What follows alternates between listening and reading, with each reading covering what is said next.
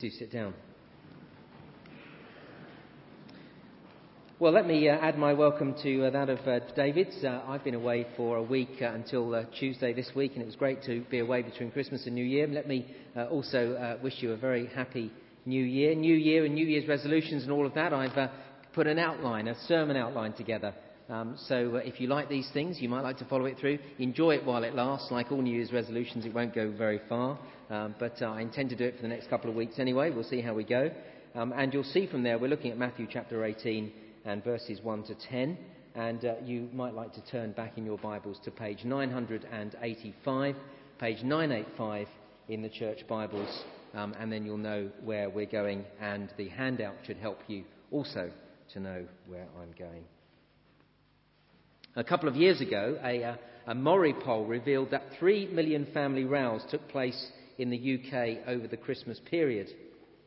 Police statistics suggest that 50,000 serious domestic incidents occurred over Christmas. It seems that a couple of days with the extended family and goodwill to all men is tested to the limit. People who are the most mild-mannered individuals all year round find the festive season brings them to the end of their tether, and they wish it wasn't only the turkey that got stuffed at Christmas. For many, of course, Christmas is the time of year when the in-laws become the outlaws. The problem is we don't choose the members of our family. Now, most of the year we can cope with that, take them in little doses. But at Christmas time we are thrust together and we just have to get on with it. And what is true of the family unit at Christmas time is true of the Christian family all year round. When we are born again into the church family, we don't choose our brothers and sisters. The Christians around us are part of our family whether we like it or not. And it's not easy living with people that we haven't chosen as our friends. It's not easy to get on with people that we wouldn't naturally choose to spend time with. But it is vital that we do. Not just to keep the peace, not just because it makes life more pleasant, but because unity is a mark of the gospel. Indeed, failure to sort out our differences and to live at peace with one another is actually a denial of the gospel that we say we believe in. It is that important. Over the next few weeks, as we study Matthew chapter 18, we will learn to relate to one another properly, how to deal with disagreements, and how to forgive others. As I've studied this chapter, I've been really surprised to discover just how seriously Jesus considers this issue to be. I really have been quite shocked at the strength of the words that he uses. And his plea to act could not be more urgent than it is here. Look, for example, at chapter 18, verse 6.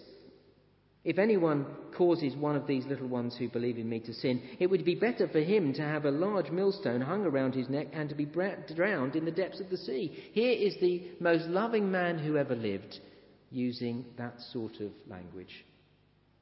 Look on to verse 9. If your eye causes you to sin, gouge it out and throw it away. It is better for you to enter life with one eye than to have two eyes and to be thrown into the fire of hell. The issue we have before us of being united and of treating one another properly is of the utmost importance. We must learn from this chapter how to relate to one another. And it is particularly important for a church fellowship like ours.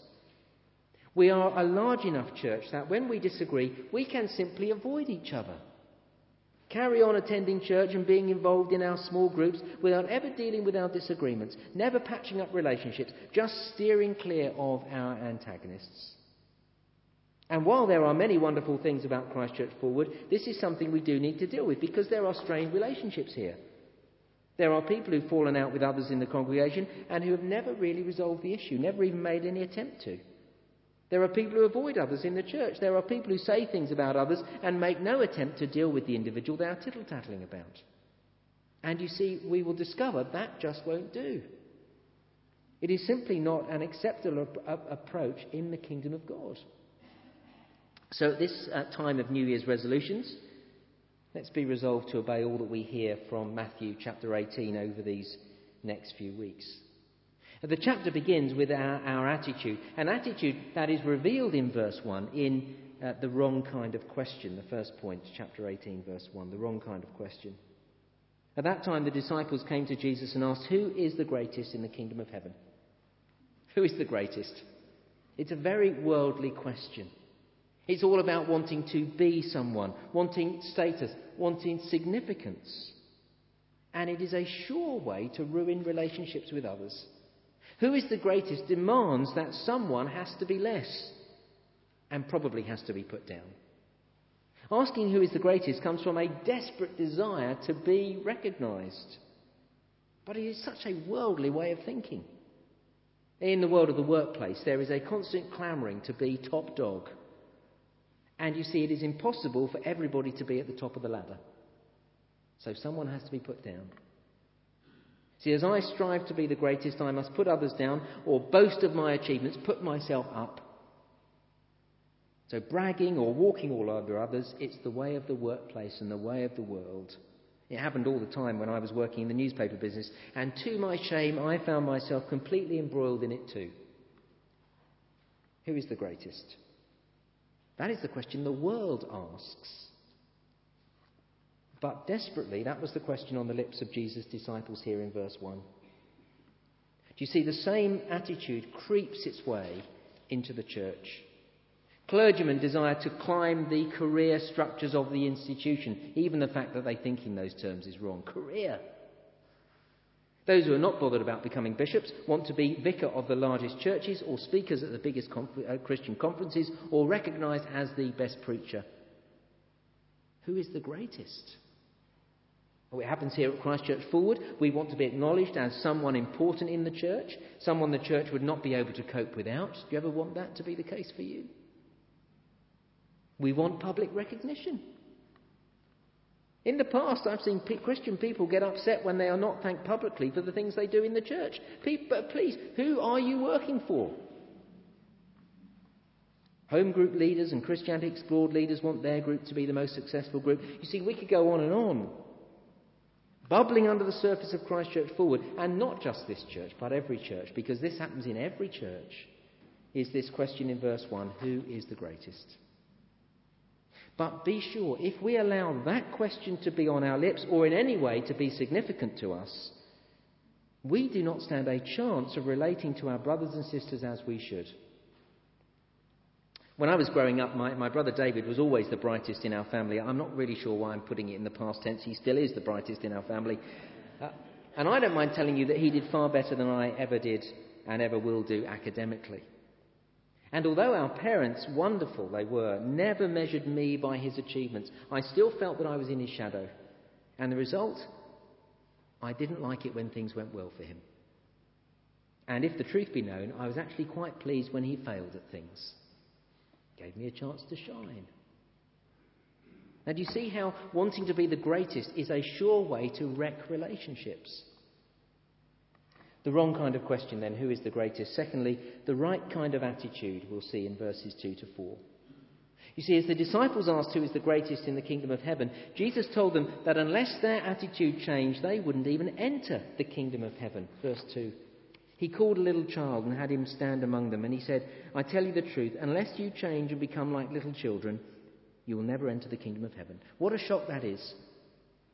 The very question in verse 1 causes Jesus to question whether the disciples are even in God's kingdom.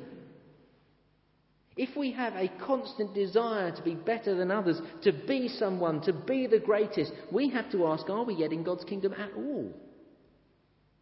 Now that really is scary, isn't it? You see, in order to enter God's kingdom, we need to be stripped of pride and self-importance. If you think you are someone special, you will never turn to Jesus to be forgiven.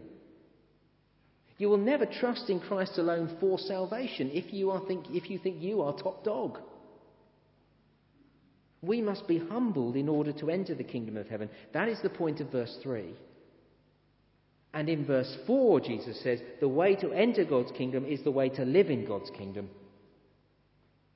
Verse 4, therefore, whoever humbles himself like this child is the greatest in the kingdom of heaven. It's easy to picture the scene here. As Jesus taught those around him, he spotted a little child in the crowd. And verse 2, he beckoned the little one to himself, and he used that little boy or girl as a visual aid. And he said in verse 3, we are to change. See, unless you change. The question, who is the greatest, does not belong in the kingdom of God. We must change. And the word change means here, or suggests here, a change of attitude. Verse 4, we are to humble ourselves like a little child. Now let me stop here for a moment. See, as soon as we start talking about children and humbling ourselves, then there's an awful lot of misunderstanding going on about what Jesus is saying. As we look at this little child at Jesus' side, please avoid any sentimentality. Let's not be fooled into thinking that children are an example of humility. That is not what Jesus is saying. And any of you who are parents or grandparents, if you look at your children, will know that. I love my children very much. But like all children, they are neither innocent nor humble. When one of them does something well and I praise them, they quickly say, "I'm really clever, aren't I, Daddy?" That is not humble. Children are not naturally humble. In fact, they're little show-offs and quite often very full of themselves. They want to be the greatest in their class, in the family, even in sport. We have 2 girls, 6-year-old twins. We went to the tennis court after Christmas, and they're getting good at tennis. They can now hit the ball over the net. At one stage, we actually had a rally going, 4 or 5 times back. I was thrilled. I'd already got designs on them winning Wimbledon. Naturally, I encouraged them. They went home with big smiles on their faces, with one of them saying to Caroline, "Mummy, I am really good at tennis. I can hit the ball over the net, for goodness sake." And the other, "I'm better than my sister, aren't I, Daddy?" Who is the greatest? See, children ask the question as well as adults. I love them dearly, but children are not good examples of humility. That is not and cannot be Jesus' point at all. As Jesus took a child to himself, he was not saying, look at children and learn from their attitude. That won't do us any good. Now listen to R.T. France, who writes very helpfully on this verse, and he needs to, because there's an awful lot of rubbish written on this verse. France makes the point that it's not children's characteristics that Jesus is pointing to, but their status. A child was a person of no importance in Jewish society, subject to the authority of his elders, not taken seriously except as a responsibility, one to be looked after, not one to be looked up to. To turn and become like a child is an acceptance of insignificance. It is the status of the child that is the point, rather than any supposedly characteristic quality of children, such as humility, innocence, receptiveness, or trustworthiness. Now that is very helpful, isn't it?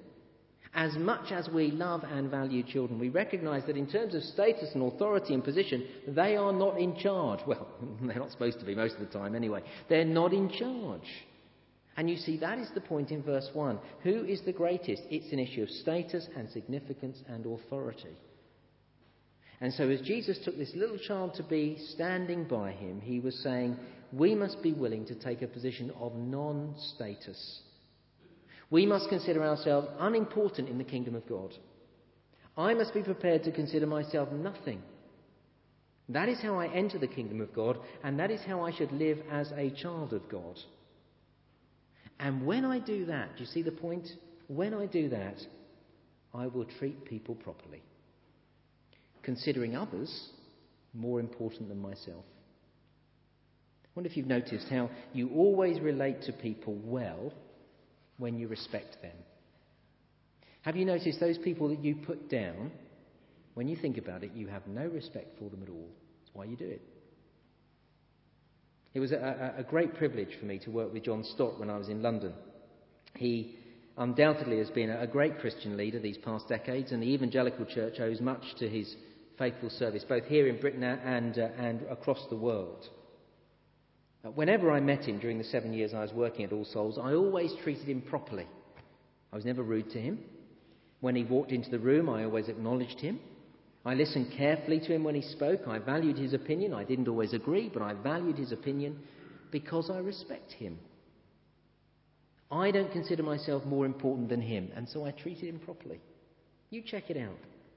People you respect, you treat properly. People you don't treat properly, you don't respect, and you think you're better than them. But if you want to be the greatest, you'll see others as rivals. You'll envy those who are greater, and you'll take every opportunity to put them down. You will have rivals. Humble yourself. Consider yourself nothing and you'll treat people with proper respect. Do you see, good relationships in the church flow out of a proper understanding of the gospel. We must view ourselves as not important. Not important to God and not valuable to God. That's not what we're saying. But not more important than the next person. That's why we had these wonderful words from Philippians chapter 2 read in our service. Your attitude should be the same as that of Christ Jesus, who being in very nature God did not consider equality with God something to be grasped, but made himself nothing. Taking the very nature of a servant, being made in human likeness, being found in appearance as a man, he humbled himself. And he became obedient to death, even death on a cross. See, looking at Jesus and looking at the cross is the way to have this attitude. As you take communion today, ask yourself, would Jesus have died for me if in some measure I were great? As you take communion, remember that Jesus died for you because you are a wretched sinner. You see, at the foot of the cross, the question, who is the greatest, is right off the agenda. I'm a wretched sinner. We cannot enter the kingdom of God unless we humble ourselves, verse 3. So, Christian, humble yourself under God's mighty hand. And before we leave this point, because we are so sinful, Christian, beware of the danger of an inverted ambition which comes in at this point. Striving to be humble so that others will say we're the greatest. You see, we even blow it there, don't we? The wrong kind of question, who is the greatest? The right kind of attitude, humble yourselves. Thirdly, the right way to act, welcome others. Verses 5 to 7. Verse 5, whoever welcomes a little child like this in my name welcomes me. Welcome others. That's the application of this passage. All this thinking we're doing, we've already done and we'll do in a few moments. All this thinking, it all boils down to these two words, welcome others. But this simply won't happen unless I have the right attitude. If you're striving to be the greatest, you won't welcome others, you'll see them as rivals. Now, so that we're not confused, it is important to note that at this point, the child from verse 2 has moved back into the crowd. The little boy or little girl is no longer standing by Jesus' side. And so now, as Jesus talks about welcoming a little child in verse 5, and as he speaks in verse 6 of these little ones, he's not now talking about children, but about his disciples. See, in Matthew's Gospel, little ones is language used to describe Christians. I put a note on the handout. Matthew chapter 10, verse 42. There's no need to turn to it. But that makes it very clear that this language of little ones is talking about disciples. I'll read it for you. If anyone gives even a cup of cold water to one of these little ones because he is my disciple, I tell you the truth, he'll certainly not lose his reward. Verse 5 then is about welcoming Christians. It seems such a small point. It is actually huge. And a careful look at verse 5 will tell you it couldn't be more important. Verse 5, whoever welcomes a little child like this in my name welcomes me, says Jesus. Welcoming other Christians is tantamount to welcoming Jesus. And therefore, if we do not welcome other Christians, we are rejecting Jesus. The preacher Mervyn Eloff puts it like this. Jesus is saying that so-called insignificant believer is united to me. You reject them, and you reject me. Now just allow that to sink in for a moment. If you take note of nothing else this morning, please take note of verse 5. Because if we all believed this one statement in verse 5, and if we all really allowed it to direct our dealings with other Christians, it would instantly end any wrong treatment of Christian towards Christian. In verse 5, Jesus is saying that so-called insignificant believer is united to me. You reject them, and you reject me.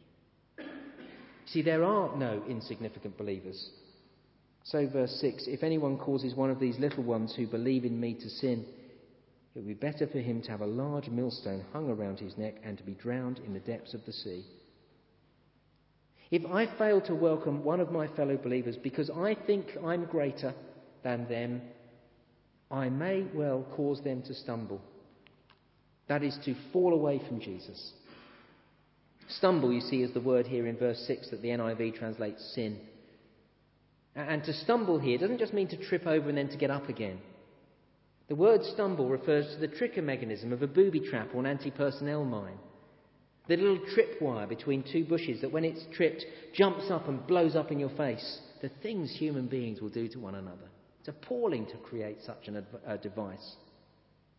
And yet, we do the same thing when we fail to welcome Christians and they stumble. Failing to welcome Christians is a spiritual anti-personnel device. I met Graham at a friend's wedding. We found ourselves on the same table at the reception.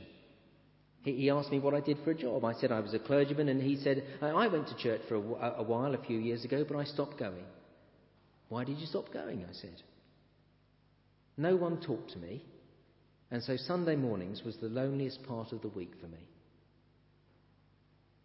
As we chatted further, he told me how he'd become interested in Christian things. Life had not gone so well for him. He began to wonder if there was more to life. He began to understand the gospel, became a Christian, went to church, but no one welcomed him. And so he stopped going. And I don't know where he was Christianly then.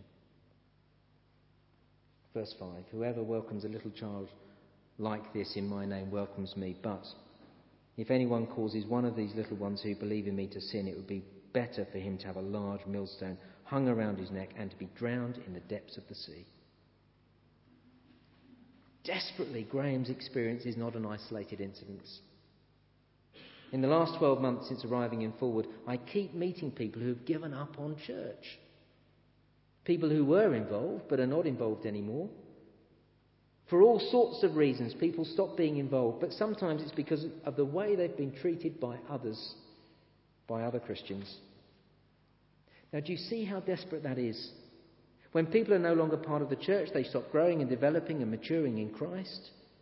Usually, in time, their relationship with Jesus ends. Often they say they still believe, but they don't read their Bible or pray anymore. And so what meaningful relationship do they actually have with Jesus? And I've come across it again and again over these past months here around these parts. People who've left the church because of other Christians. And verse 6 tells me if I am the reason that people leave the church because I wouldn't welcome them as I should, because I thought too highly of myself, then woe betide me. See, if anyone, verse 6, causes one of these little ones to believe in me to sin, it would be better for him to have a large millstone hung around his neck. To cause people to stumble, that is to fall away from Jesus. To cause people to stumble is deadly for them and for me. To have an overinflated view of myself is a spiritual anti-personnel device. When I want to be the greatest, I am wired to kill. Now look, as a preacher and a pastor, I find this verse terrifying. In the light of this verse, the thought of being the cause of offence is petrifying. And what's your response? I'll tell you what mine was when I first started to grapple with this. I wanted to justify myself. My first response was, it's not my fault if people turn away from Jesus. And Jesus says, no, it may not be, verse 7, you see. Woe to the world because of the things that cause people to sin. Woe to the world. Yes, the world we live in will cause people to stumble, to fall away from Jesus. He says in verse 7, such things must come, but then look what he says at the end of verse 7. Woe to the one through whom they come. See, sometimes it is our fault when people fall away from Jesus, when we fail to welcome them. And you see, a failure to welcome can be very subtle. We do not welcome people when we want to do church our way, with these particular words and these songs and in this style, and when we will not put up with any other way of doing church because it's not the way we like it, even if it's not welcoming to others. No, this is the way I like to do it. Oh, when others come to church the way I do church, I'll be all smiles and shake them by the hand and very welcoming. But I will not change the way I like to do things, or then I'm not welcoming others. It's very subtle. Question, are we guilty of failing to welcome others? Well, finally, we're told we must take drastic action to be sure that we don't sin by causing others to stumble. See, the wrong kind of question, who is the greatest, The right kind of attitude, humble yourself. The right way to act, welcome others. And fourthly and briefly, the necessary thing to do, cut out pride. Verse 8. If your hand or your foot causes you to sin, cut it off and throw it away. It's better for you to enter life maimed or crippled than to have 2 hands or 2 feet and to be thrown into eternal fire. And if your eye causes you to sin, gouge it out and throw it away. It is better for you to enter life with 1 eye than to have 2 eyes and to be thrown into the fire of hell. I must take drastic action to cut pride out of my life so that I don't cause others to stumble. Now, if you do a Google search on the name Aaron Ralston, you will read a story that hit the news some years ago. You might remember it when I start telling you it. Aaron Ralston, a mountaineer, was 27 years old when he was trapped in a remote desert canyon in eastern Utah. His arm had been trapped by a boulder weighing approximately 1,000 pounds that fell on him while he was hiking. Having been trapped in the mountains for 5 days because he couldn't move his arm, with no sign of rescue, Ralston used a pocket knife to cut through his own arm below the elbow. He then applied a tourniquet and he administered first aid to himself before rigging anchors and fixing a rope to rappel to the bottom of Blue John Canyon. And he then hiked out to meet rescuers. Aaron Ralston took drastic action to save his life. And what Aaron Ralston did physically to save his life, Jesus says we are to do spiritually to save our souls. See verse 8, if your hand causes you to sin, or your foot causes you to sin, cut it off and throw it away. It's better for you to enter life maimed or crippled than to have 2 hands or 2 feet and to be thrown into the eternal fire. If we are causing others to stumble, then we are sinning. That's the point of verse 6. If we will not welcome others because we think too highly of ourselves, because we want to be the greatest, then we will cause others to stumble, to fall away from Jesus. And if we are the cause of others falling from Jesus, then we are in grave spiritual danger. Now, of course, let's not forget the gospel here. Jesus is not saying that we are saved by our welcoming of others. But he is saying, if we do not care for others, and if we care about being the greatest, then we may not yet be in the God's kingdom at all. So, says Jesus, cut out anything that leads to pride. Take drastic measures to deal with anything that makes you yearn to be the greatest, the top dog. Anything that makes you puff yourself up, cut it out. Now, Christian, let me ask you, what is it that causes you to be so full of yourself? You must cut it out. If verse 8 it is your hand, that is the things that you do. Or if verse 8 it is your foot, that is the places that you go. Or if verse 9 it is your eye, that is the things you read or watch, then cut it out. If what you do or the places you go or the things you look at causes you to think too highly of yourself and hinder you from humbling yourself, then it is doing you such spiritual harm that you may harm others. And it may be the fact that you're not even in the kingdom of God because of it. Cut it out. Do whatever it takes, says Jesus. Verse 10. See that you do not look down on one of these little ones. Let's pray together.